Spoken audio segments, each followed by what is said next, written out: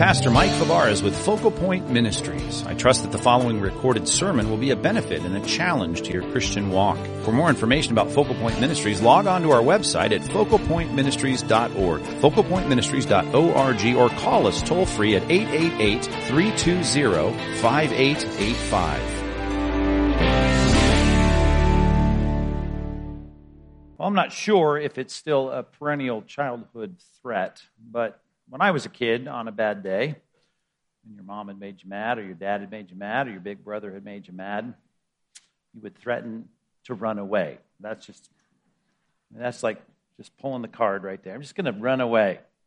That's what I'm going to do. Now, I knew several kids in elementary school who contemplated it and occasionally threatened it, maybe one or two planned it, and just a few really just ardently resolved kids would actually do it. I mean, they would pack their backpack, they would head out the door, they'd march out and say, I'm done. I'm running away. But for most of those kids, probably like those you knew, that lasted about 2 hours. They were back. Maybe if they were really, really torqued, they'd be gone for, I don't know, maybe a night. They would spend the night at their friend's house. And they'd realize that living in a cardboard box at the park down the street was probably not what they would want to do. It's not as good living under the underpass of the freeway. They intuitively recognize this isn't going to work out. And what they did is they got all of their family conflicts in perspective and their emotions calmed down, and they said, whatever I'm going through right now, it's not worth trashing my family life and my home for this. They understood that. Now, I wish I could say the same for all of the Christians that I know. And I say that because just like children are designed to have a family and live in that family in a home, so it is that Christians are designed to have a congregation, to be in that congregation, and to live in that church. That really is what God has designed for every Christian. And sadly, sometimes it's 8-year-olds that seem to have the wisdom to realize, listen, this isn't going to work out for me. Yeah, I can get food at the cafeteria and put a few things in my backpack and probably make it through the night. And the grass down at the park, it's kind of comfy. Maybe I could sleep there. But they don't end up just doing it. They know intuitively, this is not good. This is a bad thing. It's going to tank my future. It's going to cost me too dearly. And out of fear and out of concern, they say, I'm going to get over this and I'm going to go home. But in the church, there are plenty of people that get their feelings hurt, that engage in spiritual sibling conflict. They get frustrated and they pack up their emotional backpack and they march out of the church parking lot and they say, I'm done. And they run away. And far too many of them successfully do it. They stay away. They're done. And some even justify that, kids, it's like kids, they grow up and the more they're mature and figure this out on their own, they'll kind of, be 15, 16, 17, you won't see them much, and then they're gone. They don't realize that in Scripture, it's just the opposite. Right? Kids may be made for a family and a home, and then they get launched. Well, it's just the opposite in the spiritual family. As Christians, we are designed to be a part of a congregation in a church, and according to the Bible, we need that all the more as we see the day approaching. I mean, this is something you never grow out of. And so your spiritual maturity does not give you license to say, well, I feel like I'm ready now to venture out on my own and to run away from my church. We need to understand how important the church is. And it's so good at the beginning of Saul of Tarsus's Christian life, who would be known as Paul the Apostle, that he recognized the importance of his church family. Matter of fact, he is heading back here as we pick up the story again in Acts chapter 9, and he's heading to what we would assume in his own mind would be his home church. He had spent a few years in Damascus and in the northern Arabian desert. He was, of course, I'm sure, rereading and restudying the Scriptures from a Christological perspective in the Old Testament. He had cut his teeth in ministry in the synagogues of Damascus, and now he's coming back to Jerusalem. I mean, that's where he started. It had been a few years now, but he's coming back to get acquainted and to get integrated and to become to say it lightly, a highly committed participant in the church at Jerusalem. And that's where we pick up our story today. And I think what we can learn is that the church is essential, and Paul proves that even though it doesn't start well. As a matter of fact, I want us not to read this verse like so many do, beginning in verse 26, thinking, oh yeah, it's just a simple notation about what Paul does. It really is something that if you think about it, it's cause for conflict. I mean, you want to get your feelings bent out of shape? Live in the sandals of Paul when he's walking into what should be his home church, and you'd think they'd all be thrilled that they have the persecutor now turned preacher as a part of their congregation. That's not what happens. Now, in the end, it all works out, but I want you to see it. I'm going to read it for you. Follow along, please, if you haven't already gotten your Bibles open, to Acts chapter 9, verses 26 through 31. And I want you to see this turn of events as Paul is coming into Jerusalem. I'll read it from the English Standard Version for you. When it says in verse 26, and when he, of course, Saul, now Paul, coming to be Paul, had come to Jerusalem, he attempted to join the disciples. And they were so thrilled he was there. They had a potluck. They had a banner up for him. Welcome to our church. Warm, nice right hand of fellowship was extended to Saul. No. All were afraid of him, for they did not believe that he was a disciple. Was he a disciple? Interactive 11 o'clock crowd? Yeah. No, he was a disciple. I mean, he had a conversion experience. He was bearing fruit. He was a disciple, but they said, I don't think you're a disciple. I mean, again, you can read that real quick like most of us do as we read through our Bibles and say, well, yeah, okay, well, it all got ironed out. Well, it does get ironed out in the next verse, but that must have hurt. Now, it's a misunderstanding, maybe an understandable misunderstanding, but it's a misunderstanding with some personal consequences. Here is my new church family, and it got started on a rocky note. Now, thankfully, there is a guy there we've already met in the book of Acts named Barnabas.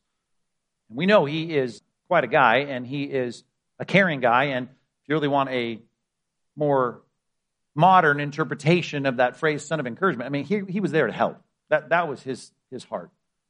And he sees this, and he's in a position to help, and it says, but Barnabas, thankfully, even though they were afraid and they didn't believe him, Barnabas took him, that is Saul, brought him to the apostles, the leaders, the pastors, if you will, of the church, and declared to them how on the road he had seen the Lord who spoke to him, and how at Damascus he had preached boldly in the name of Jesus. Strong word. He just fearlessly, courageously preaching. Verse 28, just one little word in our English text, but so he went in and out. It worked, right? We got over this bump. And again, I'm just wondering who the most vocal people were against having Saul in their church. I just wonder who scowled the most. I mean, Paul's a sharp guy, and he's got to think about all the people that initially did not believe him. We don't have any of that description. We don't have any of that pettiness that we even could assume. But you got to think if you and I were there, that'd be tough. And yet it gets ironed out. And it goes in and out among them at Jerusalem. And just like as a kid, you're moving from your base of operation at your home every day, every week, and you're going off to school and going off to your after-school job and all that. So it is with the church, right? We're going in and out, you're part of the church. Everything's copacetic now with his church. And he was doing exactly what Barnabas said. He was preaching boldly in the name of the Lord. Now, not just in Damascus, now he's down south in Jerusalem and Judea, and he's doing that. And he goes into these Greek-speaking Jewish synagogues, and he spoke and disputed against the Hellenists, and much like in Damascus, their head must have spun around. This is the guy that just a few years ago was going out in agreement with us to stamp out the people of the way, these disciples following Christ. And, of course, they didn't like it. Matter of fact, how well did his disputations go? Middle of verse 29. They wanted to kill him. They were seeking to kill him. Church family, verse 30. And when the brothers learned this, here's his new church. They brought him down to Caesarea, right? That's the maritime coast there. And they sent him off to Tarsus, 300 miles away. Tarsus is where he went to school. It's where he hailed from, 10 miles inland in modern-day Turkey up there, if you know your geography, up the Mediterranean coast. And he goes there for a number of years. But he gets sent off. All of that for his own good, for his own protection, because he had a target on his back. He had a hit that was all contracted on him. Commentary from Luke on all of this. Look at this. So the church throughout all Judea, that region down south, Galilee, that region up north, that place in between, Samaria, that we've already seen has already been penetrated now with the gospel. Right? These churches, even a variant reading in this text about these individual congregations, but spoken in a very interesting way, the church, right? All these individual outposts of the work of God in Judea, Samaria, and Galilee, they all had peace. and they were being built up. And walking in the fear of the Lord and the comfort of the Holy Spirit, it multiplied. Look at that verse 31 again. That's a good snapshot of something you'd say, wow, that feels good. That feels good to read that about the church at this point. All throughout Judea, Galilee, Samaria, they had peace. They were being built up. You old-timers remember the word edification. Our translations used to use that word. That's the word here, often translated edification. Built up, like a house gets fortified and it's coming together and it's being constructed. It's looking good. It's strong. Why? Well, in part because they were walking in the fear of the Lord and the comfort of the Spirit. It's like that Psalm 2 passage where you have that tension between, like you're rejoicing, but you're trembling with fear as you serve Him. They wanted to stay on the path of God's will, and yet they were comforted. They knew they were right in the center of where God wanted them to be. And so what does God do in those healthy churches? Multiplies. It's growing. People come into faith in Christ. We've seen that throughout the early chapters of Acts, and we'll see it in the rest of the book of Acts. Luke keeps stepping out and saying, look at it grow. Look at it grow. Look at all these people. Thousands of people coming to faith and repentance in Christ. Built up. That's a great picture in verse 31. But as I said, it didn't start so well for Paul as he tried to join the church. They weren't having the red carpet laid out for him because they had their arms crossed saying, I don't know, this guy killed Stephen, or at least he stood there in agreement holding the cloaks as they stoned him to death. We don't trust him. We don't believe him. It started with a church that was feeling and thinking and saying things to one another that was not in keeping with reality. I ask you the question, was he a disciple? And your answer is yes. Barnabas stepped up to prove it. He was an advocate, a mediator who made sure that they understood it. But at first, they did not say what was right. And Paul would learn immediately that his church mates in Jerusalem, they weren't omniscient. They didn't always know the truth, right? They didn't know the truth about his heart. They didn't know the truth about what was in his mind. They didn't know the truth about his motives. They didn't know the truth even about his conversion. So he's got a church right now which got people in it that don't affirm what he knows is true. And that had to be, I just want you to emotionally connect with that. That had to be disappointing. Now, I hate to ask you this question, but I wonder if your church has ever disappointed you. Have you ever noticed that your church mates are not omniscient? Sometimes you know they're wrong about their opinions, that they think things that you know that's not right. They say things in your small group like, They have misunderstandings even about you that you know, I can't believe they think that about me. Right? That's a good reminder for us as Paul integrates into his new church that the church is not perfect. And I think if we're going to look at the importance of the church in a passage like this, we ought to step back and just make that simple observation and affirm it as our affirmation and say, we just need to know this. Number one, if you're taking notes, real simply, we need to expect imperfection. Right? Paul's going to join his new family here in Jerusalem, and that family is imperfect, as was reminded in the very first verse of this passage. They don't rightly understand the heart of the Apostle Paul. They don't know the truth about his conversion. They've heard it. They don't believe it. There's suspicion. There's doubt. And I'm just saying this about the church that you go to. It will not be perfect either. I know that we expect a lot from the church because as you compare it to your workplace and you compare it to the culture you live in and the headlines and the blogs that you read, you realize the church ought to be as close to the good as you can get. And it should be. And I'm all for that. The point did not read this way. Note this. I did not say expect to have a terrible church. That's not the way I worded the point. Because this isn't a terrible church, but it does remind us it's not a perfect church. And it's filled with people that aren't perfect. They don't always agree with one another. Barnabas was proving that he did not agree with the prevailing opinion in the church. And, of course, Paul did not agree with them, saying he wasn't a disciple. He was a disciple. So there's disagreement and imperfection because we are limited, finite, mortal people who don't know everything.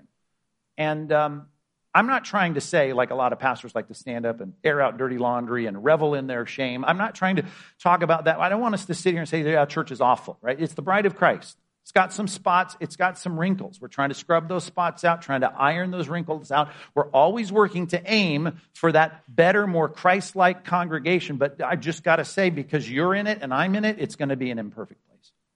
You've heard that a lot, but I think it's good for us to remember that.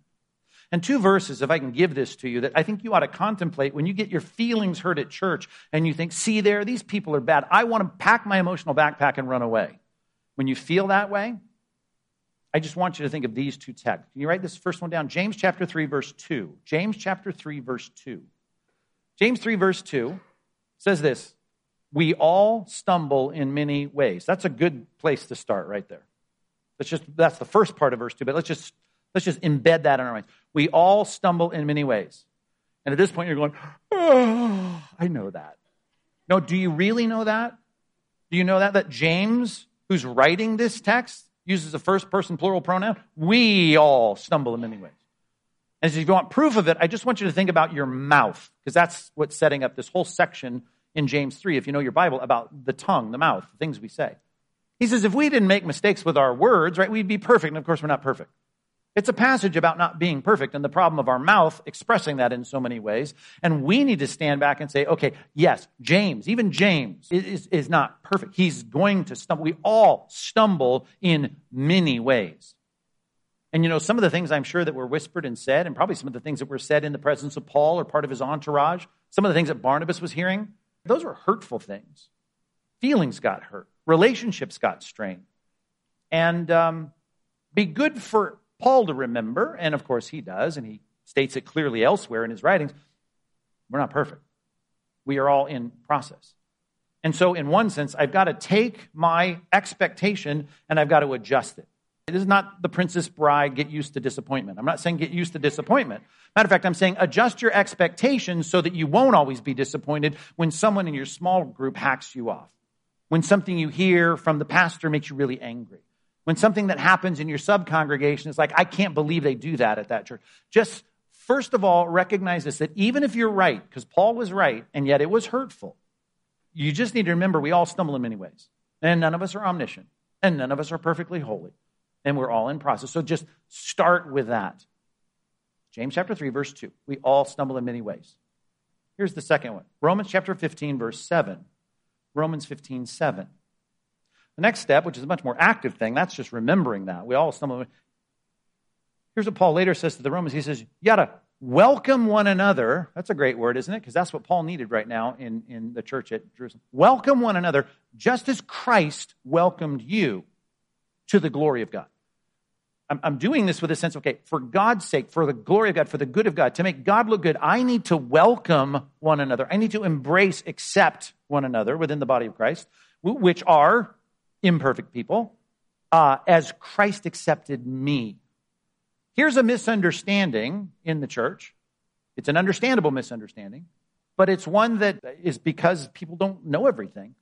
And do you think Saul of Tarsus, who would become the Apostle Paul, would ever be in the same kind of situation where he is going to do something out of an ignorance that he probably should have known but didn't know? Well, of course. Matter of fact, you might remember that scene when he was standing there before the Sanhedrin and someone said, hey, punch him in the mouth, smack him in the mouth. And so he gets hit, he gets slapped, he gets punched in the mouth, whatever it is. He gets somehow hit in the face. And he responds with a very curt retort. He says, you're going to be struck. You should be struck. You whitewashed wall. So he says, whoever told them to strike me, right? He calls them a name. And then someone, you can see them leaning over and saying to Paul, hey, that's the high priest. Remember I said last week there are 3 Ananiases in the book of Acts? That's the third one, right? Ananias, the high priest. And Ananias here was just called a whitewashed wall, which doesn't mean much to you, but picture some, derogatory statement about a hypocrite. He says that, and when they tell him that, do you remember what Paul's response is, Sunday school grads? I did not know. I did not know that he was the high priest. And then he quotes scripture. I shouldn't speak evil against the ruler of the people. He's still right, just like some people always say, I'm right to be suspicious of the guy that was holding the cloaks to kill Stephen. And yet they're ignorant. They don't know everything. And Paul would have that experience too. It's good for him to say, I'm going to think one layer deeper. I'm even going to welcome these people that aren't welcoming me because they're not omniscient, don't know everything. Because, even in my life, as we see one scene there in his life, just an example of, I'm sure, many, I've done things sometimes with a lack of full information. And sometimes, I've done things I shouldn't. I've said things I shouldn't say. So there are things, as Ecclesiastes says, that you should not take to heart when you hear them. Because even you have said things you shouldn't have said that have been derogatory and painful to other people. So we just need to recognize that we're in a church that's imperfect. And you're saying, Pastor Mike, you don't have to preach this long on this first point. I know that. Okay.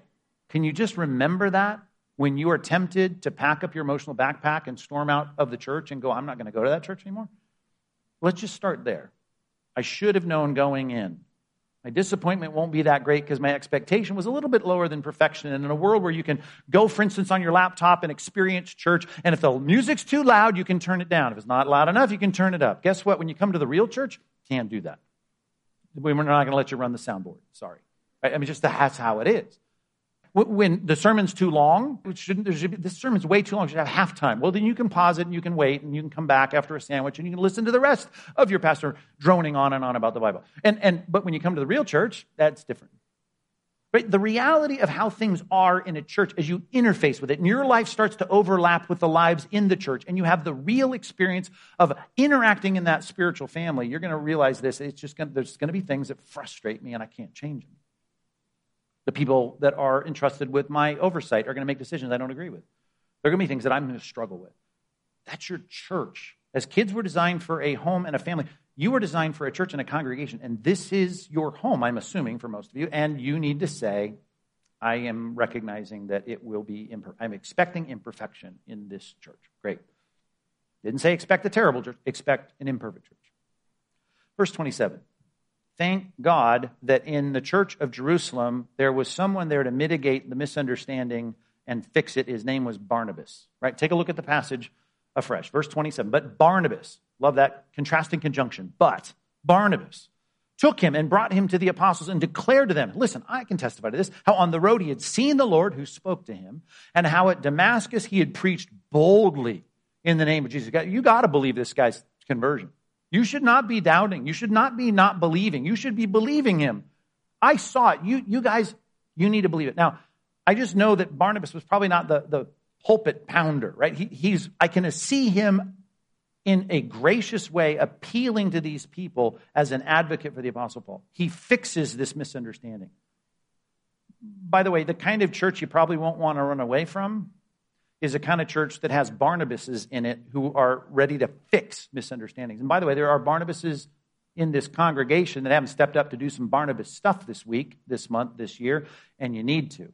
You need to do, number two, you need to fix misunderstandings. If you're taking notes, jot that down and fix them. You see a misunderstanding, and I got two different opinions here, and we need to fix them.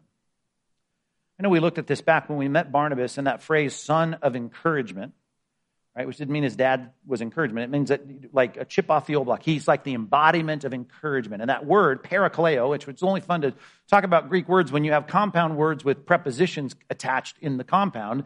And para, kaleo, we talk about parakaleo. It's used in a variety of ways in the New Testament, but it's a great picture, as I like to say, and you've heard me preach on this many times. It's like a knee brace. It comes in alongside of. Para is next to, right? Called in next to. Kaleo is called in. So to be called in alongside, it helps. It does a lot of things. It supports. It fixes. It's the same word that we're going to see in verse 31, to comfort. Things come along like your blanket comes around you and it comforts you. A knee brace will support you. Here's this tenuous situation between the church, this new church of Paul, and he comes in and he fixes, he helps it. We meet Barnabas, do we not, in the beginning of Acts here, who is seeing a need in the church and he's willing to sacrifice to give the proceeds of property. He's going to sell and liquidate his asset to come now and to bring money to meet the needs in the church. This is a guy who's helpful. You want more Barnabases in your church. Generous, sacrificial. I want to fix problems. If there's a misunderstanding, I'd like to step in and see if we can solve this. So we need to have fixers in the church. And I hope that all of us, in one way or another, we see that role, the onus, the responsibility upon us to say we need to be fixers. You see that misunderstanding? And I'll tell you, how many times do people march out of the church and say, I'm gone, I'm done. I'm not going to be a part of this. I'm running away. And they never get a chance because maybe Barnabas is too afraid to step up and do this, to mediate. They never have the experience to say, well, let's hear the other side. Let's get the whole story out. Let's hear more about this.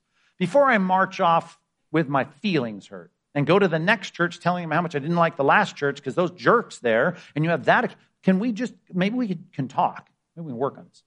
Before I get to that, though, there's two different problems on each end of that I want to talk about. If you're taking subnotes, I guess that's kind of the B category. Let's talk about A and C. A is this, where we don't even need a Barnabas. Can we talk about this for a second? Number two, if we're going to fix misunderstandings, here's one way to fix misunderstandings, letter A, if you will. It's for you just to overlook it. Can you jot this down? Proverbs 19:11. Proverbs 19:11.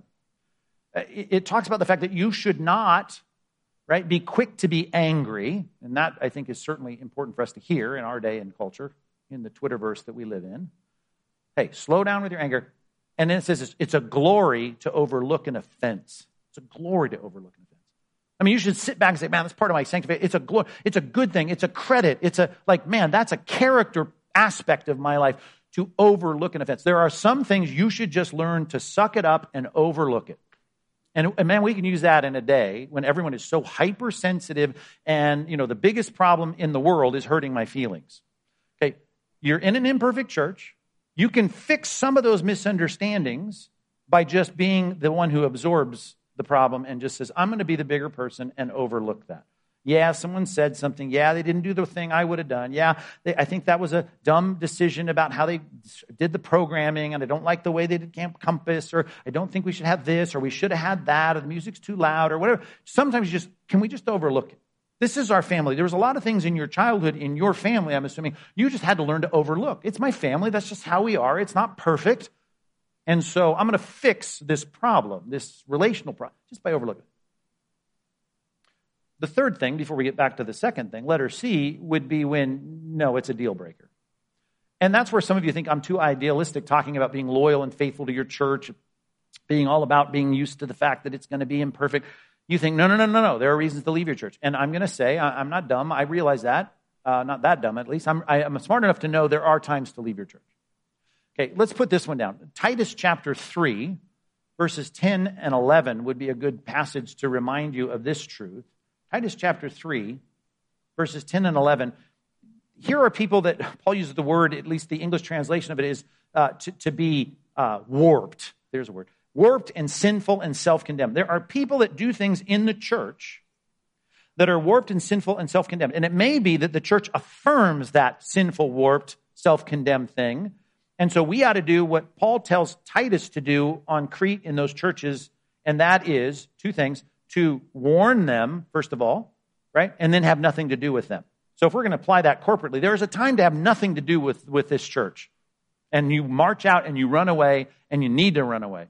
Because there's something that is affirmed as a willful, as the Old Testament would put it, a high-handed sin, where they say, no, I don't care what the Bible says. I don't care. I'm not interested in doing it. Your responsibility is to warn them and then to have nothing to do with them. And I will say this, there are some people that march out of this church or whatever church, if you're listening on the radio, whatever church you go to, they leave and they go around saying that church is warped and sinful and self-condemned. They're so unbiblical, and that's why I had to leave. And I'm just going to ask this question. Listen, just for the sake of propriety, did you warn them on the way out?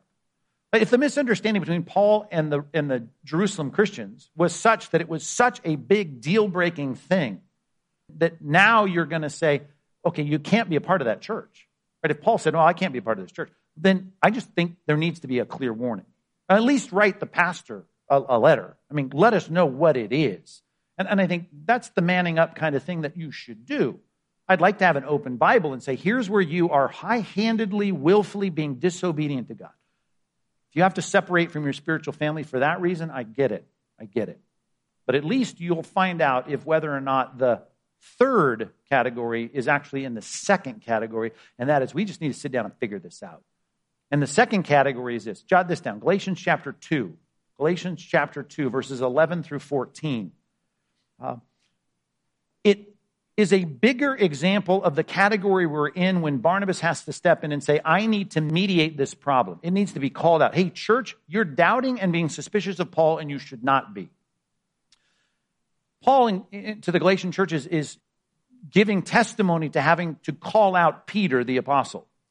And he's doing that because he says he's being hypocritical, and he's leading others to be hypocritical in the fact that they are changing their habits when these people of the circumcision party, they're concerned about the ceremonial laws coming to town, and they used to eat with the non-kosher people, and no problem. They realize the ceremonial law is gone, but now when they got the right audience, they're not going to do that, and so they're being hypocritical. And here's what Paul says. It was because of fear that what Peter was doing was not in step with the truth of the gospel. Okay, so here's something that may happen in your church. And this is more than misunderstanding. This is a disagreement. And I'm saying before you pack up your backpack and leave and march out and run away from your church, I mean, maybe we need the Barnabas situation where we say, I need someone to sit down and let's make sure we get the things out on the table and say, here's the problem. Because if, for instance, number 3, someone says, the category 3, letter C, if they say, well, I'm leaving this church because it's unbiblical. Sometimes I want to say, well, let's see what your unbiblical charge is. And if I'm saying, well, it's not a high-handed, absolute, willful disobedience to God's word. Matter of fact, what you're saying is helpful, and maybe one of the reasons we weren't doing that, or the reason that small group leader wasn't doing that is because of fear, or they were stumbling in the Christian life in some way. Maybe we can fix it with a clear confrontation. And in a way, it doesn't feel like a confrontation. That's what Barnabas is doing in the church, is he not? He's basically saying, guys, you're wrong about Saul. He really is a disciple. He really did get converted. He's been preaching boldly up in Damascus. It's going to be a part of an imperfect church. Even if you're not a part of this one, it doesn't matter what church you're in. Imperfect church. That's your church family, though. You're designed for that. I'm saying fix the misunderstandings wherever you can. Just feel a bit like a potpourri. But speaking of Barnabas and what he did here, you can look now in verse 28 in our passage, Acts 9, verse 28. And you can see, look carefully at this now, you can see Luke echoing what Paul just said, only now in a new geographic context regarding Saul. Look again at verse 27. Barnabas took him and brought him before the leaders of the church, declared to them how on the road he had seen the Lord, who spoke to him, and how at Damascus he had, look at this phrase, preached boldly in the name of Jesus. That's a sign that he's a genuine apostle. He's willing to boldly, which if you study that word, it's an idea of this courageous, fearless, like openness. He's not afraid of whoever's there. He's fearless because, much like verse 31 says, he fears the Lord more than he fears his opponents. It's going to get him in trouble and put a target on his back. Nevertheless, he's going to boldly preach, or he did boldly preach up in Damascus. And now Luke says, so he went in and out among the disciples at Jerusalem. The problem solved. And then he says, preaching boldly in the name of the Lord. Now he was doing that in Jerusalem. There's a lot of things you could have said about Paul's preaching in Damascus. And it didn't have to be with such a strong word. I don't want to overstate this, but I mean, it is kind of a big compliment to say, he wasn't just sharing the gospel. Right? I could say that about someone in my small group, for instance, hey, this guy, he shares his faith at work. That's one way to say it. But to say, fearlessly, courageously, boldly, he's freely and openly talking about Christ. I mean, that's a complimentary thing. And then Luke sits back and goes, that's what Paul was doing. Which, by the way, have you ever noticed, as we've been reading through Acts, how complimentary Luke is about so many people? I mean, about Barnabas. I mean, we saw that early on, him saying things that just put him on a pedestal. We see him say of Stephen, remember Stephen? He's full of grace, full of power. He's speaking with wisdom and no one can contradict it. Right? And then he did that phrase, and when we were studying that passage in chapter 6, like a face of an angel, right? And I'm thinking, okay, let's talk to his wife about you. Now you've gone too far, right? A face of an angel, full of good works. I mean, not every day is full of good works. He does that before our chapter is out with Tabitha in verse 36. She's full of good works, and she's full, right? That word still applies to that next phrase, full of acts of charity. I think, now, come on. It seems like this big superlative discussion about people, just so positive. Of Barnabas, he says later in Acts 11:24, he's a good man and full of the Holy Spirit and full of faith. I just want to say that's a very affirming way to talk about these people. Barnabas is very affirming in the way he talks about Saul. And here you have Luke being very affirming about the way he talks about Saul. And I'm just saying, you can see the pattern. And I think that it's a lot harder to run away from a church and pack up your emotional backpack and march out mad when you're in a church that does a lot of this. The Barnabases are not only there to solve the problems, there's Barnabases that are there to do the kinds of things that Luke is doing, and that is to affirm people when they're caught doing the right thing. In this case, he's fearing the Lord enough to be fearless when he's doing the will of God in the marketplace and in the synagogues. Number 3, let's just put it that way, because let's have a church like this, please. Let's honor the courageous. Let's honor them. Number 3, honor them. You and I need to be much more profuse with our praise of other people. Oh, no, Pastor Mike. We do not praise people. We praise the Lord only. Okay, stop with that. How about this? Proverbs 31, you know the Proverbs 31 woman list. at the end. It talks about beauty is vain, charm is deceitful, but a woman who fears the Lord should not be criticized. Remember that passage? A woman who fears the Lord, you probably shouldn't gossip about. A woman who fears the Lord, occasionally you should let her have, a good seat up front at the women's tea. No. A woman who fears the Lord is to be, you know the word? Same word that's used as we talk about God. Now, later on, Paul would be mistaken as a Greek god, and he would say, no, don't do that. I'm just a man. I'm here to bring, the gospel to you. So you can turn from these vile things, like idolatry. So we're not talking about the deification of people. I don't want you to worship anyone in our church. I'd like you to praise some people in our church, though. I'd like you to look for people that are doing courageous, bold, ministerial things. As a matter of fact, it's hard for me to overstate how much of the Bible emphasizes this thing. And I guess if you did psychoanalysis on the kids that do actually run away, you would probably find those households aren't filled with a lot of affirmation. Matter of fact, that's probably absent. If we have a church that fixes relational problems and misunderstandings and is really active and focused on having a kind of affirming discussion when people are caught doing good things, I think we would probably have a lot less defections, right? We would have people that say, you know what? Yeah, there are things that torqued me, and I got my feelings hurt, but this is a place where, I'm affirmed. There's a lot of honoring going on. When I serve the Lord, I get thanked for it. I'm going to have you in your small groups look at a passage. You'll see it on the discussion questions this week in 1 Corinthians 16.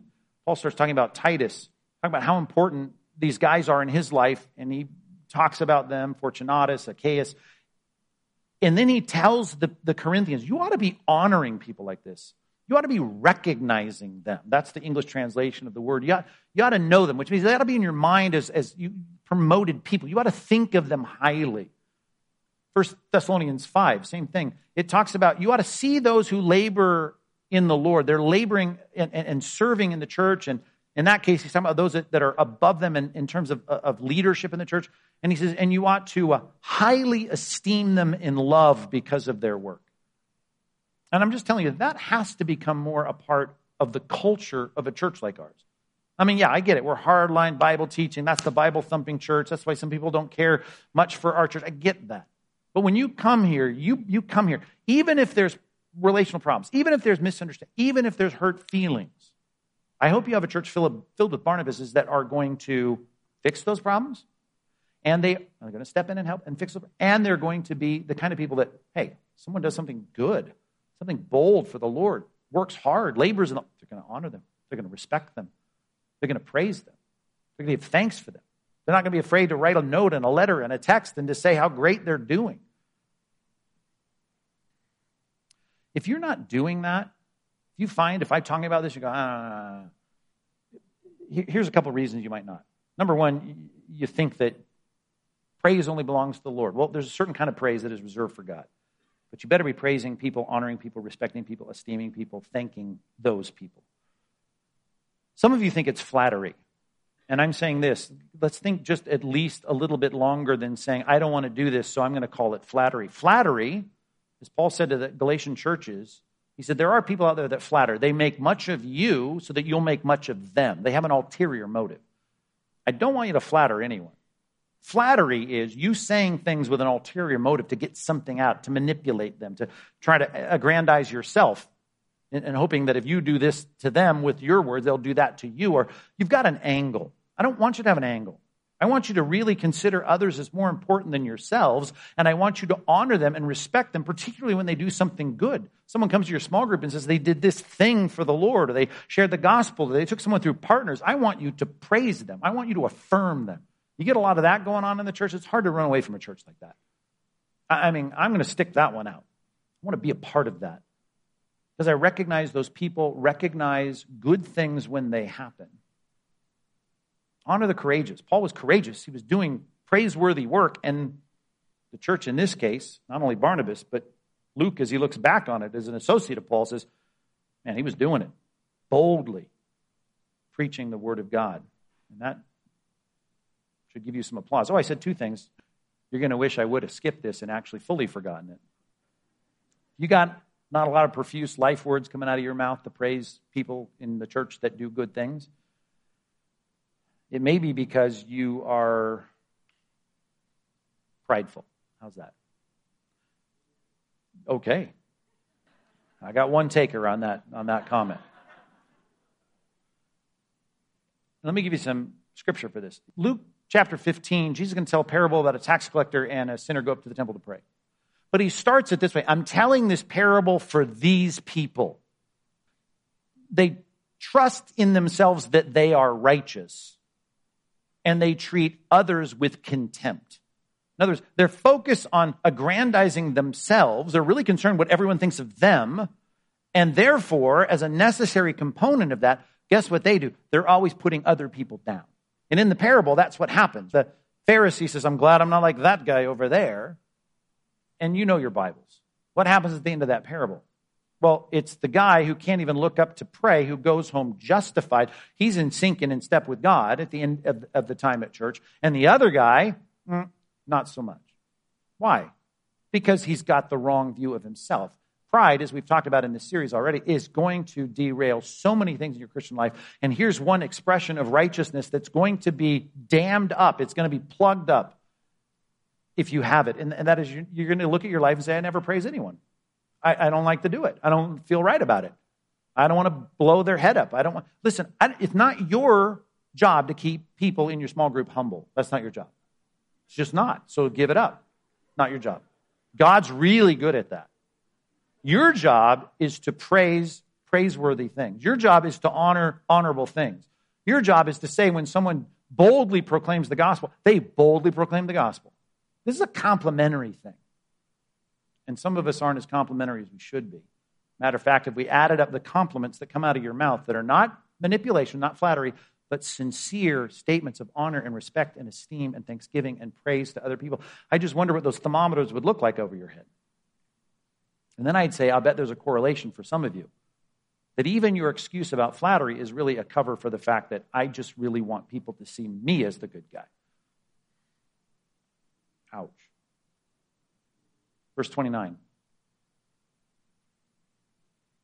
We've preached a lot about this in the book of Acts so far. I get this.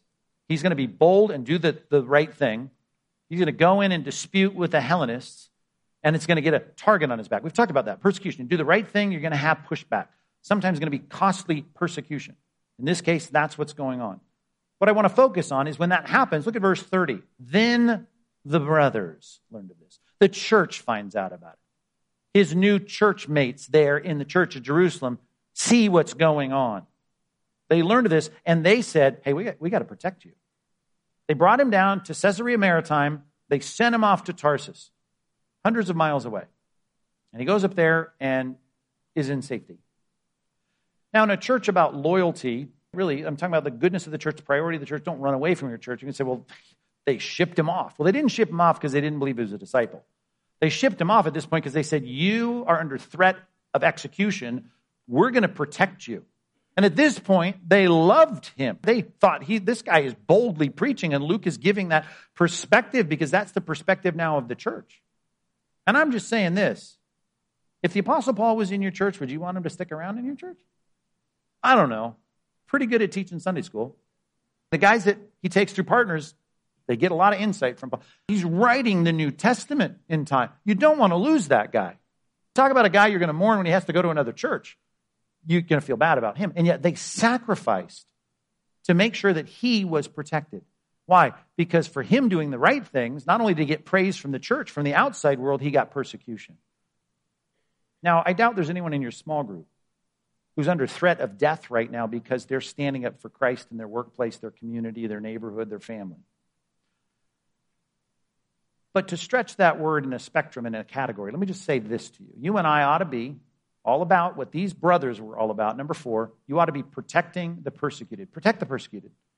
And you may not have anybody being almost martyred this week because of their faith, but I'll bet you got some people. Let's get back to the thermometer over people's heads. I want you to picture your small group right now. Your group that you overlap with in our church, and those are the people you do the Christian life with. Those are your brothers and sisters of Christ. And I want you to picture their faces. Put the thermometer over their head right now and say, okay, for doing the right thing, who's getting the most heat for that? Think about that. Who's getting the most heat for standing up for what is right in their family, in their extended family, at their workplace, in their industry, in their neighborhood? Who is getting heat for doing the right thing? Here are the brothers who are willing to say, we want to protect you. Just like in Damascus, when they lowered him out of the window and the walls and said, listen, we want to protect you. That's what the church does. And we'd like to protect those that you know in the church that are being targeted because of their righteousness. Who is suffering for righteousness' sake, I guess is my question. Do you know anybody? Well, it's not martyrdom. Well, great. If it's not martyrdom, what is it? Can you just say, okay, there is one face, two faces. Yeah, I can see the thermometer going up. I mean, it's over 98.6. They're getting some heat here. Can you now, because of this sermon, say, I need to do what the brothers did, and that is at whatever sacrifice I need to make, I want to protect them. How do you protect them? Well, it depends on what the problem is. Well, let's just start with the general frustrations we get because we're Christians in our workplace or whatever. I talked to someone last night. I mean, I can go on and on about people that I know in our church who are getting grief and guff for being a faithful Christian. And sometimes it's in their own home. And so I think you, as an interfacing person in their lives, ought to say, I'm going to stand with them. Barnabas parakaleo, it's a great word. He is the encourager. He comes alongside of. Now, there may be no advocation that you can do, no mediation you can do, but you can certainly text and write and go and have coffee and say, I'm standing with them when they're getting the heat turned up for being righteous. And you need to stand with them.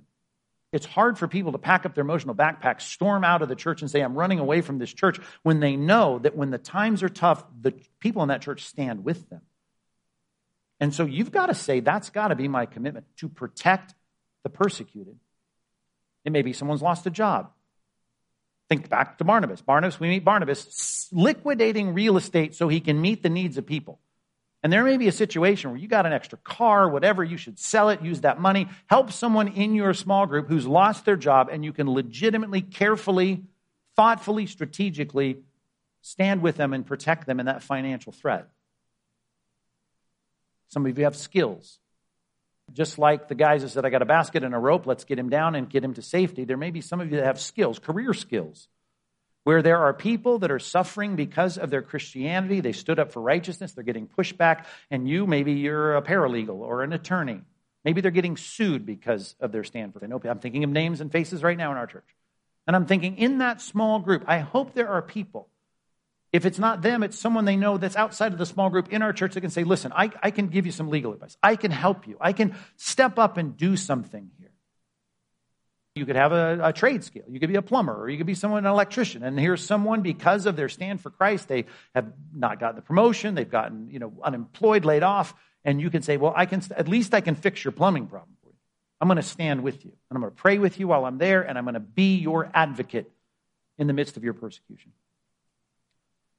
And just because of the direction of this text, I don't want to stretch this too far, but you don't want anyone to be in danger. And there is a danger when you're outside the will of God.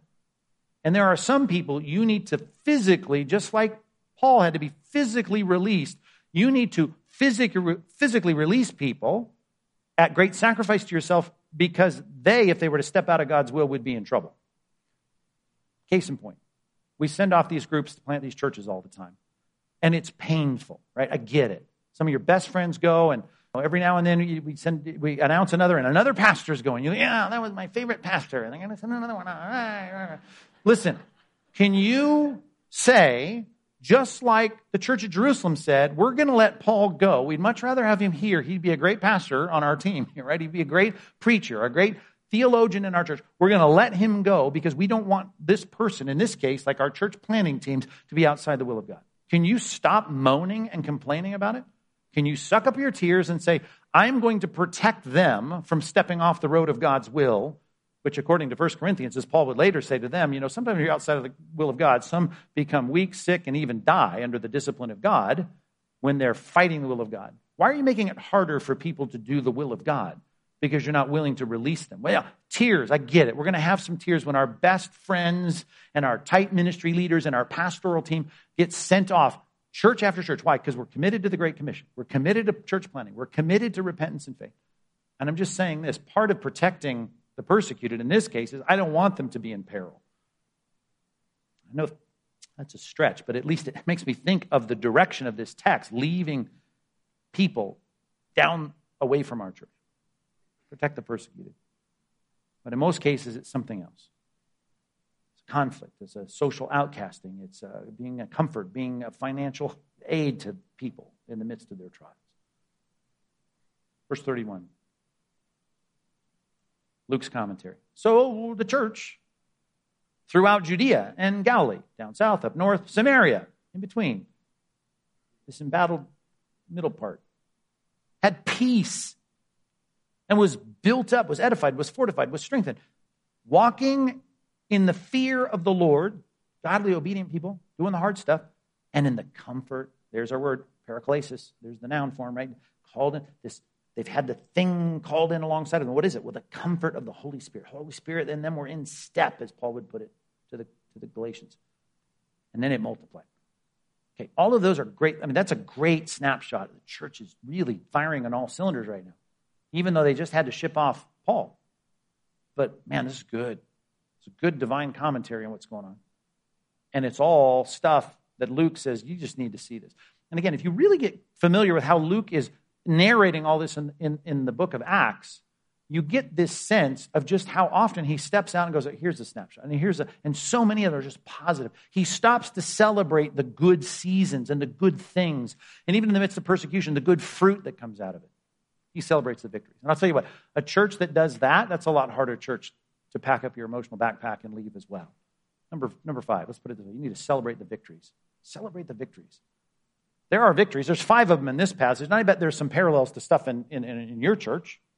Let's just look at them real quick. Peace. I mean, there are seasons that are hard, and then we get through those hard seasons when there's a lot of conflict, and then the conflict starts to kind of let up. And we're never going to be without conflict in the world. But there's a couple things that are happening here. Number 1, you got Saul, who you're trying to protect because he's a great preacher now in Jerusalem, whereas before he was trying to kill you. So the pressure was a little bit off there. Tiberius, who was amenable to the Jewish population in Jerusalem, was now being replaced by Caligula, and there was now this pressure upon the Jews, and the Jews now had less emotional capital and hostility and angst to aim at the Christians, the sect of the way, so to speak, and so they were now fighting their battles with the Roman representatives. So there was relief there, right? You had a shift. So you had a little bit of the pressure was off. You felt a lot of pressure and a lot of persecution, and while it was still going to be there, and we'll see more of it, it was at least at this point, man, there was some peace, and that was good. And certainly there was peace in the church in the sense that when you had people misunderstanding the Apostle Paul and where he stood with God, you got guys like Barnabas making peace. You got guys like Barnabas fixing misunderstandings. Peace in the church.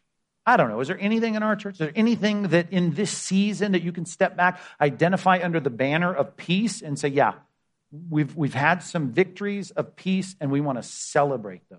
We've gotten through some hard times on a multitude of layers and levels. We should identify it. We should celebrate it. What's the next one here? Edified, built up. Such a general statement, but I mean, I don't know. Is there anything that's stronger in the church now than it was before? Is there anything stronger in your small group now than it was before? Well, nothing in my small group. Well, when there is, note it and celebrate it. I don't know. Bring a cake, get off your diet for a day, celebrate, and say, we should thank God for the good that's happening. We're out of this tough season, and it feels like things are letting up. And over here, there's something good that has happened that has strengthened the church. I mean, think about it. You pull out, some of you are parked over in the CBI lot. And I hope you go to your car and you think, man, there's a victory right there. Talk about the fortification of the church at Aliso Viejo. Think about that. You should say, man, I got to thank God for that. I don't think our small group has ever celebrated the birth of CBI. We're going to bring a cake. We're going to have a party. Great. Celebrate the victories. It's harder to leave a church that's doing a lot of celebration of the good things that are happening. And Luke periodically does that, and here's one here. Celebrate the victories. Celebrate the fortification, the building up of the church.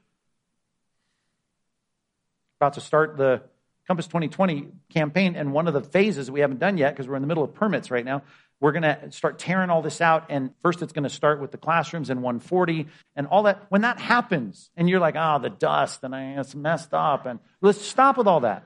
Just say, this is a fortification of the church. The church is getting stronger. We're able to see the expansion. Your kids are going to have better classrooms. Your grandkids are going to have better classrooms. We're going to have a better place to do ministry. I told you back in the day, we signed a 20-year lease on the buildings here that we don't own, and though we couldn't purchase them because they wouldn't sell them to us, that's something we said, okay, now we're going to invest some money in this property. And when you start to see those things happening, every phase of that you ought to celebrate. I mean, you really ought to. And when you do that, it's harder to walk away from a church that's celebrating those kinds of victories. Look at the next one in this list. The fear of God. There's a million things you could look at, I'm sure, in the lives of the people that you know. Here is how they are fearing the Lord more than they're fearing the pushback. Whatever that is, celebrate it. Someone says they did something that they report on that you've been praying about in your small group, your subcongregation. Man, celebrate the fact that the fear of God and the obedience of the saints is happening. Whenever it happens, celebrate it. Comfort by the Spirit. I don't know, those sometimes can be hard to quantify, but sometimes there's those seasons where people get through the difficulties. Sitting in some meetings recently, people say, I felt that God just really, I'm getting through this, the peace in the midst of the storm. Let's celebrate that. And then, of course, we've talked about, Luke always likes to step back and talk about the exponential multiplication of the people. Right? We're about to have baptisms. I think it's next weekend, are we not? And we're going to get more testimonies on this platform in the 2 tanks, and they're going to give, those got to be times where you celebrate. There ought to be a sense in which, we're going to celebrate. We're going to talk about that. You can go home talking about things you don't like and all the misunderstandings you have with people at the church, or you can talk about the things and celebrate the things that are victories among us. Peace, edification, fear of God, comforted by the Spirit, exponential growth, and so much of that discussion going on throughout this book.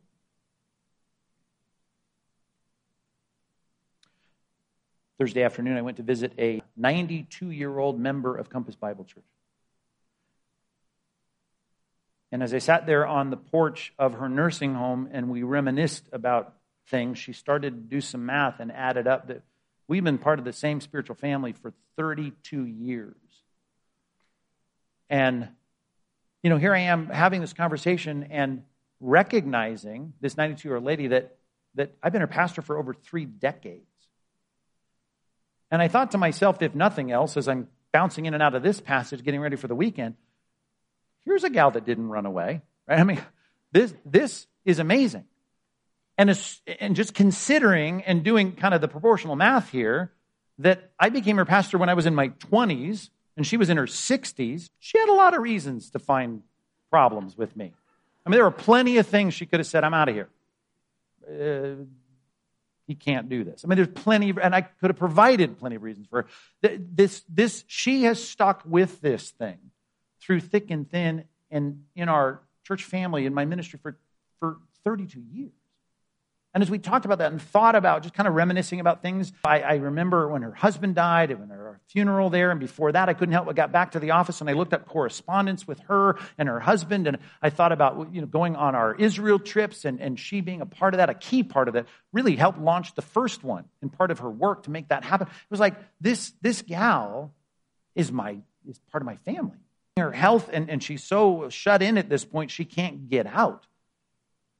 And she's sitting there with tears in her eyes thinking about just what it's like not to be here with us and not being able to be here, but she watches and listens and all that. And I think to myself, that picture of kind of going through the thick and thin, think about how many highs and lows in the last 3 decades that she's been through, together with me and some of you that have been here for a long time.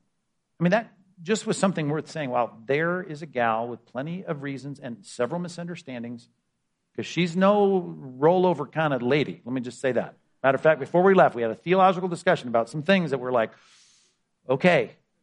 And all I'm telling you is we work through it all. We work through it all. And I just think that is really what we need. Now, I know your jobs might take you, and missions, and calls of God, and you may not be here for the next 30 years. I get that. But I'm telling you, barring those kinds of things, there should be a sense of security within your church family, that this is your church family. As imperfect as it is, we're working on it, ironing and scrubbing. Right? We want the wrinkles and spots to go away as much as possible. But we're willing to work through the misunderstandings.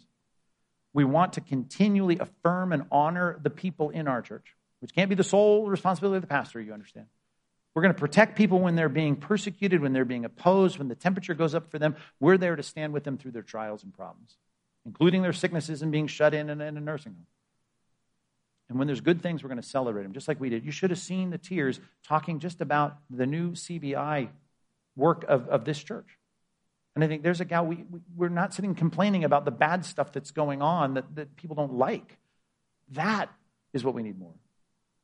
So I pray that God would ramp up in your heart the priority of your church family, knowing that unlike children who are too immature to appreciate what they have until they leave it, that we can right now, in the good old days of the present, say, I'm really grateful for being a part of my church family and being an active, highly committed participant here with all of its imperfections.